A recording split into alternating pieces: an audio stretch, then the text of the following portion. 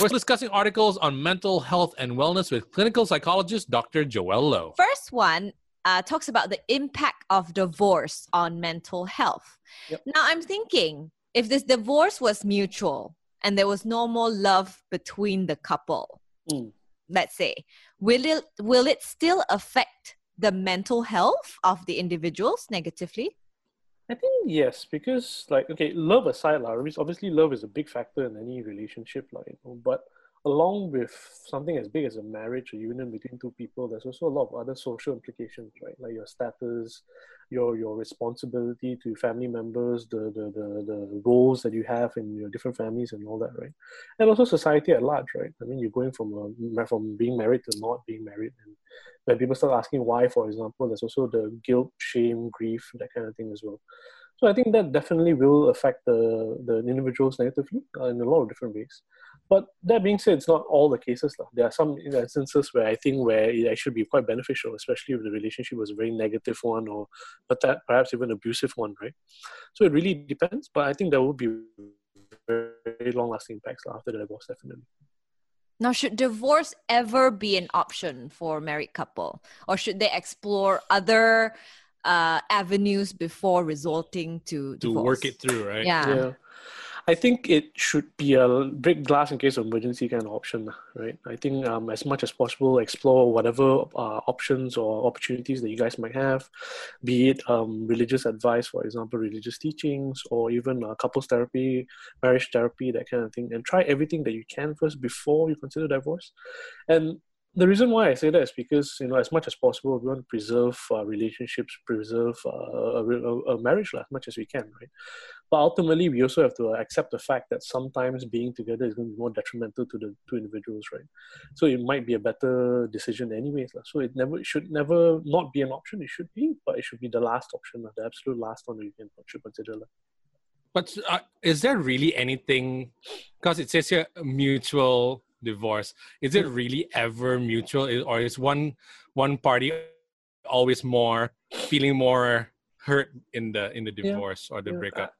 I think practically speaking, I think you're probably right, JD, because I think there's always going to be someone who gives up first, or who throws in the towel first, in that sense, right?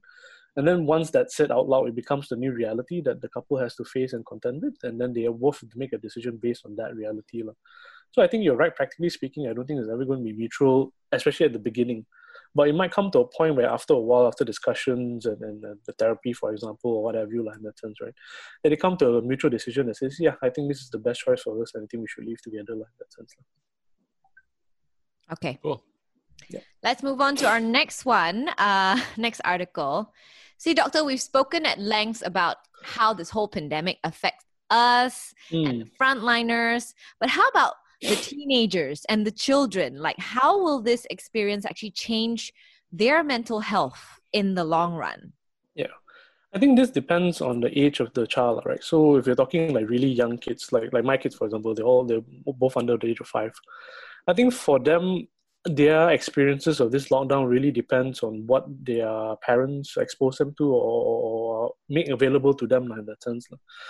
If you very hyper anxious parents, right, who make such a big deal of others that they say, you can't go out, you might catch the illness and then you might die and things like that. So it's all doom and gloom, very catastrophic kind of things. Then I think naturally you'll imbue that kind of anxiety in the kids, right?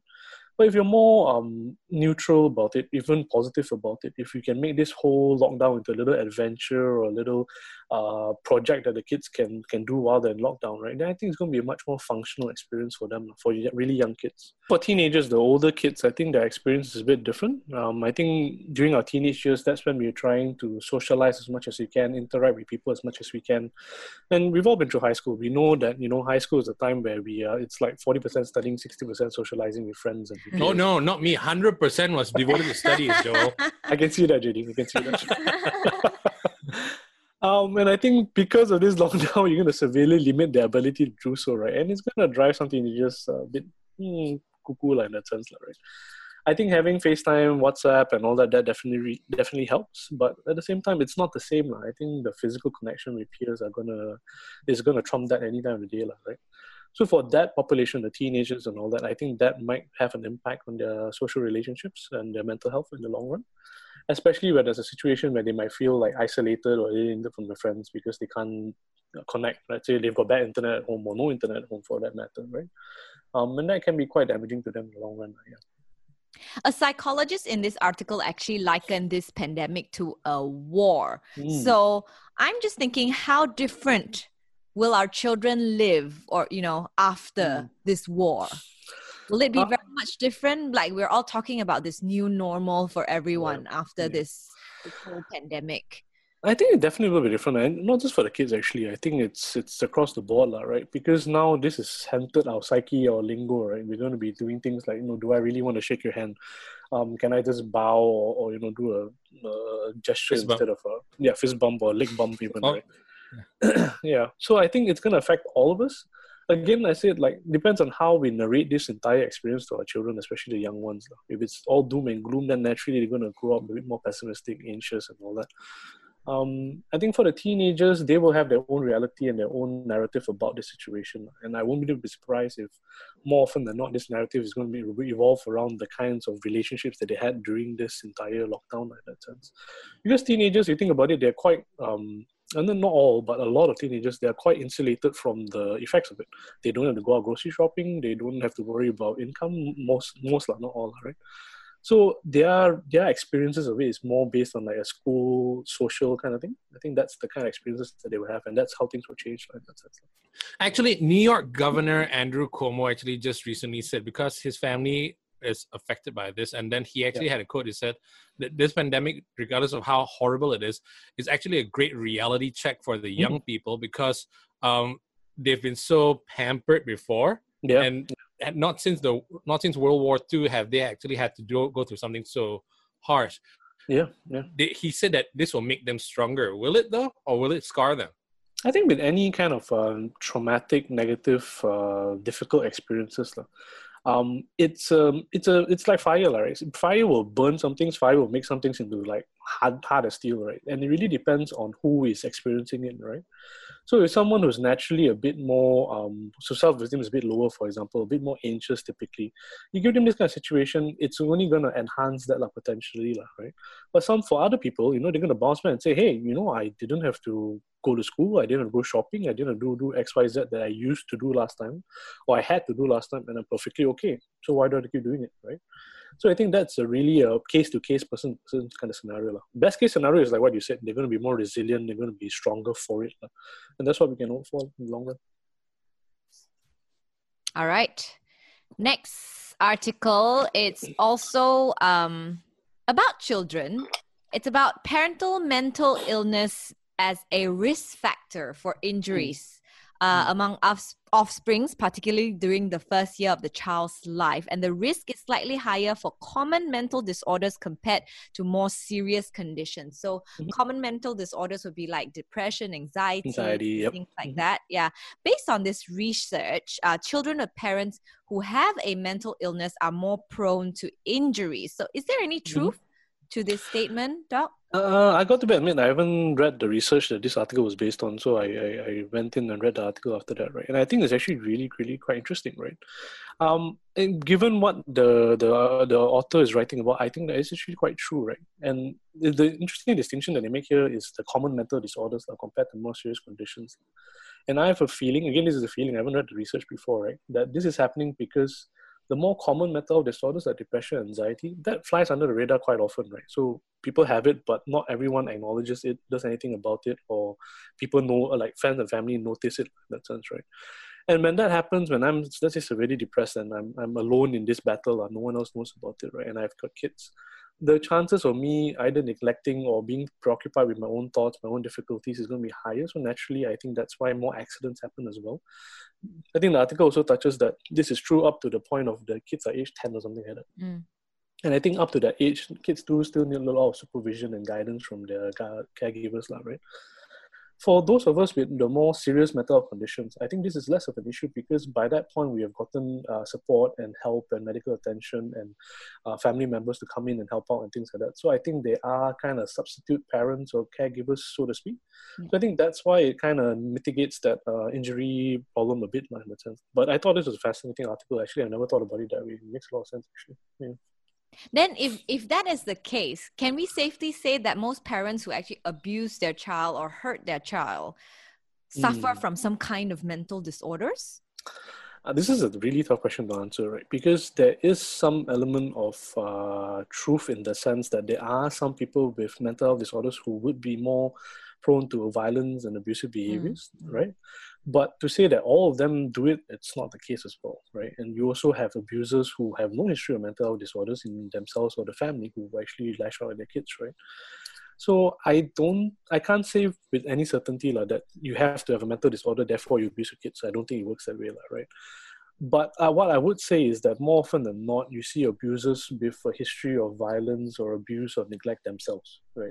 So they have some history or some experience that are similar to what they are dishing out right now that would have caused them to fall back into those kind of patterns. I think that's more umbrella kind of reasoning rather than the mental health disorder that they have. Okay. So that's not considered, like, if it's something that they've learned growing up, that's not considered a mental disorder? No, I mean, it can, right? But it's not 100% is going to happen or manifest that way, like that sense, right? Like, I mean, if you've been abused as a child, for example, it's very likely, or it is likely, it can happen that you become anxious in the future or become a depressed person in the future. It is possible. But there are also people who don't, right? And in those cases, when they become abusive, and when you ask them, they do have that kind of experiences like growing up. Having said that, I think, Belinda, you say something that's quite true as well. It's not it's not predictive, right? It's just correlationary in that sense. Like, it doesn't mean that if you've been abused as a child, you will definitely become abuser in the next when you grow up, because it doesn't happen all the time. You do see some people who have been abused; they're hyper vigilant against abuse, right? And it never happens. Right? So it's not causational; it's correlational in that sense. So it's similar to if you have parents who smoke, it doesn't necessarily mean you smoke, or if you play violent video games, you're going to be a violent person. It doesn't actually. Exactly. There is some correlation, but I wouldn't say it's causational. Okay. All right.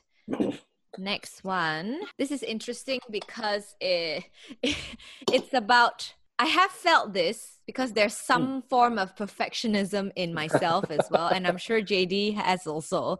I'm already perfect. It's all right.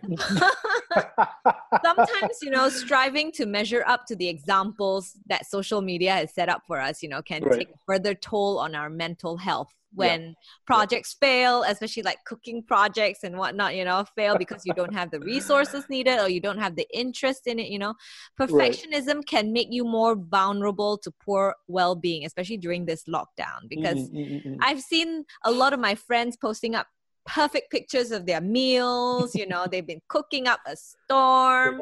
And then you compare, like, I haven't done anything for my children. And you feel so bad, right? Right. So is perfectionism detrimental to our mental health? 100%, 101%, right? Because there's no such thing as perfect, right? No matter how perfect you are and you think you are, right? Chances are you're going to find 5 people who are better than you, right? So when is it ever going to end? It's never going to be this never-ending chase or rat race that you're never going to win, right? And I think that this is actually one of the biggest, most common things that we work on in the therapy room as well.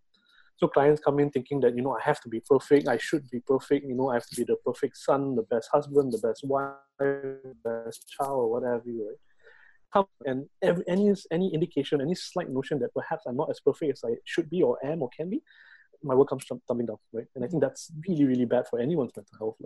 And if you think about it, if I asked you guys, right, can you think of anyone that's perfect, right? Chances are no, right? Even Sister Teresa, Gandhi had his own detractors, right? There's no such thing as perfect. There never is a perfect being in that sense, like God aside. So I think this is definitely detrimental. And if you are that way inclined, I think it's important for you to reflect on that and ask yourself, really, is there such thing as perfect, and do I want to be perfect for that matter? But it's not as easy as saying that, like, oh, I don't want to be perfect. Like, because I never thought of myself as perfect and I don't want to be perfect. But it's just that when you see social media, and pressure, people post up only the good bits, all the perfect bits of their life, you feel like you're missing out or you're lacking, But so how can perfectionists actually drop their need to be perfect or to compare to other people? So I think you nailed it on the head, especially those of us who want to be perfect because of the social media posts that we see on Instagram and Facebook and stuff like that, right? Exactly like what you said, they post up their successes, right? Yeah.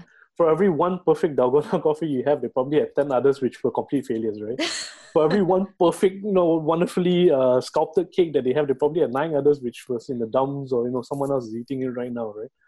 And I think that's what we have to remind ourselves, especially when we are influenced by social media, that social media is the place where we celebrate things. We celebrate perfection, we celebrate the successes that we have, right? How many posts do you see on Instagram or Facebook about our failures, about our struggles and things like that? You do, but it's very, very rare, right? And even if it's there also, we don't pay as much attention more often than not, yeah? Unless you're a Schadenfreude seeker, then different story, like you're looking for those kind of stories, right? But generally speaking, I think one really good way to help you drop that perfectionism is to just really contemplate and ask yourself, like, yes, I want to be perfect, but before that, why do I want to be perfect? What's so important? Why is it so important to me that I am perfect, right? And I think when you can start asking yourself that really hard question, that really chips away at that need to be perfect, I think. And that's a kind of introspective kind of journey that you can take on yourself to help you manage that perfectionism. Another good way is to use your kids or your best friend to help you manage those kind of thoughts, right? For example, let's say you want to be perfect in terms of the cooking that you do, right? Ask yourself this question: if my kids were cooking for me, would I demand perfection from them, right? And if the answer is no, then why is it that you have to be perfect, right? So that's one good way to try and change your perspectives a little bit, right? And make it a bit gentler and kinder to yourself in that sense. Yeah? Is there some kind of, in a person, I mean, a certain character trait that is it more about men, or is it more women that gets into this mode where they want to be more perfect, or some who are more affected by what's happening on social media? I don't know if it's a gender thing. I don't think so. At least not from my knowledge. Like, I could be wrong, right? But there is a personality type that we call OCPD, Obsessive Compulsive Personality Disorder. And these are the perfectionists of the world. You know how we in popular culture, we say, oh, this person is really OCD because everything's in place. They go on a holiday, like every minute is accounted for, that kind of thing. We say they're OCD. But it's actually not. It's not OCD. There we go. It's not OCD, right? It's OCPD. It's a personality trait, right? So these are people exactly like you and Bella, right, JD? You guys have everything in order, everything in place, even your nicely groomed manscaping face there. I think that's all perfectly planned out, for example. It's all measured out, right? And it's because of your personality. That's what you crave for. That's what you desire. It's like perfection. I want things to be perfect, all right? So it's more personality trait in that sense.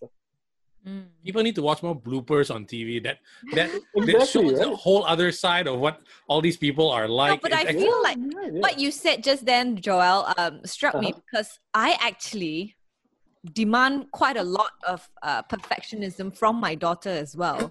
Okay. Which I find quite detrimental to her mental health, because right now she's very scared to do anything if she knows she's not going to succeed. Yep. So I think it's very difficult. She doesn't want to try because if she's going to lose, she's not going to try, Right. Yeah. Right. So I think if you're up for it, Label, start working with her to try to fail with her. I think that's a really good way to like model that kind of behavior that we want to do. That it's okay to fail. We obviously strive to do our best, but if you fail, so be it. We try another way. That sense. Yeah. I remember feeling very disappointed when she didn't win anything when she went for her competition, and I think I was actually quite disappointed that she didn't feel that disappointment. Right. I guess you're maybe like transferring some of that perfectionism to your daughter. I guess, yeah. But she's still okay. No. Yeah. Fail with her, usually it's a good way to work around that. Fail with her, okay. Yeah. I'm thinking of what kind of experience we can fail together. Baking is a good way. Baking? I don't want to waste the flour. Oh God, my God. I think JD, you gotta like move in with Belle for a couple of weeks, right? I think that would be help her manage. No, but he is OCD himself. He labels everything like a mile long. That is true, though. Yeah, I like labeling stuff properly, but I don't project it because I understand it's not everybody's like me. Yep. I know I have for me, I look at it as a disorder. But most people don't see it as a disorder. I notice, what's wrong with striving for perfection? You want to be as perfect as you can be, but at some point you get depressed Yeah. and you don't hit it, right? Yeah. I think intentionality matters a lot as well. You wanting to be perfect because you want to versus you wanting to be perfect because you have to. It's semantics, but it's a big difference, right? And that can be quite detrimental to people as well if they have to be perfect rather than they want to be perfect. Thankfully, I'm already perfect, so it's okay. Next question. That's true. Okay, our final article. It's quite interesting because the headline says, "First, take a shower. How to protect your mental health when you've lost your job." So I guess in this uncertain times, a lot of people have lost their jobs. Yep. And are probably feeling a bit down because they've sort of suddenly lost their sense of direction because job is everything to most adults, right? Having a job and so they need taking a care bath? of their family. So how does a shower actually help with your mental health, especially if you've lost your job? It's like a Malaysian thing, you mandi bunga after something bad happens to you. Right? Exactly, yeah. Interesting. I think the shower, it falls back to the most fundamental self-care that we do for ourselves, about showering, brushing our teeth, things like that, right?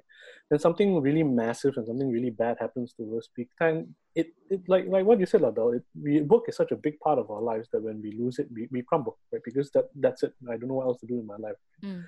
So going back to the basics, the fundamentals of taking care of ourselves, going for a shower, brushing our teeth, making sure our hair is combed, putting on decent clothes, not just pajamas all day long.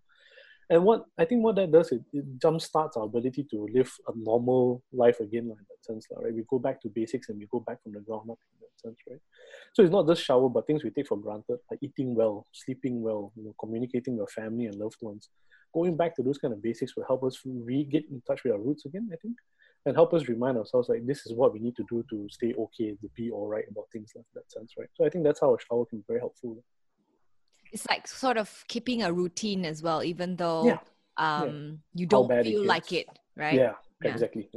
Yeah, and I think it's a spillover as well. The more you take care of yourselves, the more okay you are. Then when it's time to jump back on the bandwagon again, it's not that big a gap, right? Because you're already doing all these things anyway. Yeah. Right. So it's more about, instead of being so reactive to the bad things that are happening around you, be proactive and take control. Yeah. That's a really good way to look at it as well, right? Instead of saying I've lost all control, I've lost my income and my livelihood and my identity, right? Instead of losing more control, I'll take back more control, right? And that's a really good way to balance things out a bit as well. So what should we do if we have lost our job? Like, how can we come back from such a devastating circumstances, especially if it is what has defined us for the past 10 or 20 years, Yep. So like the article said, I think take a shower. I think going back to the fundamentals, the basics is really good first starting step, right? For the first couple of weeks or so, just to make sure that you are functional. So I've spoken about this before, making sure that you're functioning both socially and also occupationally, in that sense. Being able to interact with your peers, your family members, sit down, read, do some work, submit applications online, things like that, right? So making sure we're as functional as possible is a really good way to start. Second one is to take stock of things. I think in every loss that you experience, you're going to lose some things. And as strange as it sounds, you're going to gain some things as well, right? You lose a job that you have 10 years, maybe working as a, radio producer, for example, and you're working crazy hours, you have so much pressure on yourself. Yeah, you've lost your job and you gain back a lot of time, a lot of peace of mind, right? A lot of tranquility, even, so to speak, right? How can you then use that or leverage on that to take care of yourself a bit better and find something that's more aligned to what you want right now? Because you who got the job 10 years ago might not be who you are right now. And that job might not be suited to what you need right now as well. So I guess what I'm saying is that, especially during this MCO lockdown period, if you lost a job, I think it's a really good time. Obviously, we need to take care of the fundamentals, making sure we have some income, take care of the family, enough to put food on the table and all that. But once that's done, maybe it's a good time for us to sit and reflect and see what else can we do from here on out, right? Do we want to go back to the same kind of rat race, or do we want something different from ourselves? So it might be a good way to find a new way of being, in that sense, a new you. So this is just to reassess your life. Does this apply to people? It's not just losing your job. What if you lost your passion for they were going to keep you in the job anyway, and then you just lost your passion for it, and then you just didn't want to do it anymore. And I'm like, oh my God, I don't know what I want to do now. Will this apply as well? I think so, and especially now because we are locked down and we can't go back to the office, right? Even though we're doing the same kind of amount of work, but the intensity of it is going to drop because instead of saving 8 hours to do something, we've got the whole day to do it, right? Yeah. And I think when that happens, JD, you're right, because then we start entertaining this kind of thoughts about, is it really for me? Do I really want this kind of job? Do I want to keep grinding like this forever? Yeah. And I think even that kind of situation, you might want to take stock and think about, okay, what can I do, or what should I do to get what I want, right? And that could be definitely a conversation you can have with yourself. Self-reflection at this point in time. Yeah, absolutely right. Yeah, you have a lot asking all the difficult questions. Yeah, correct. All right, that's all. Thank you so much, thank you. Dr. Nice and Joel. painless. Thanks for having me, guys.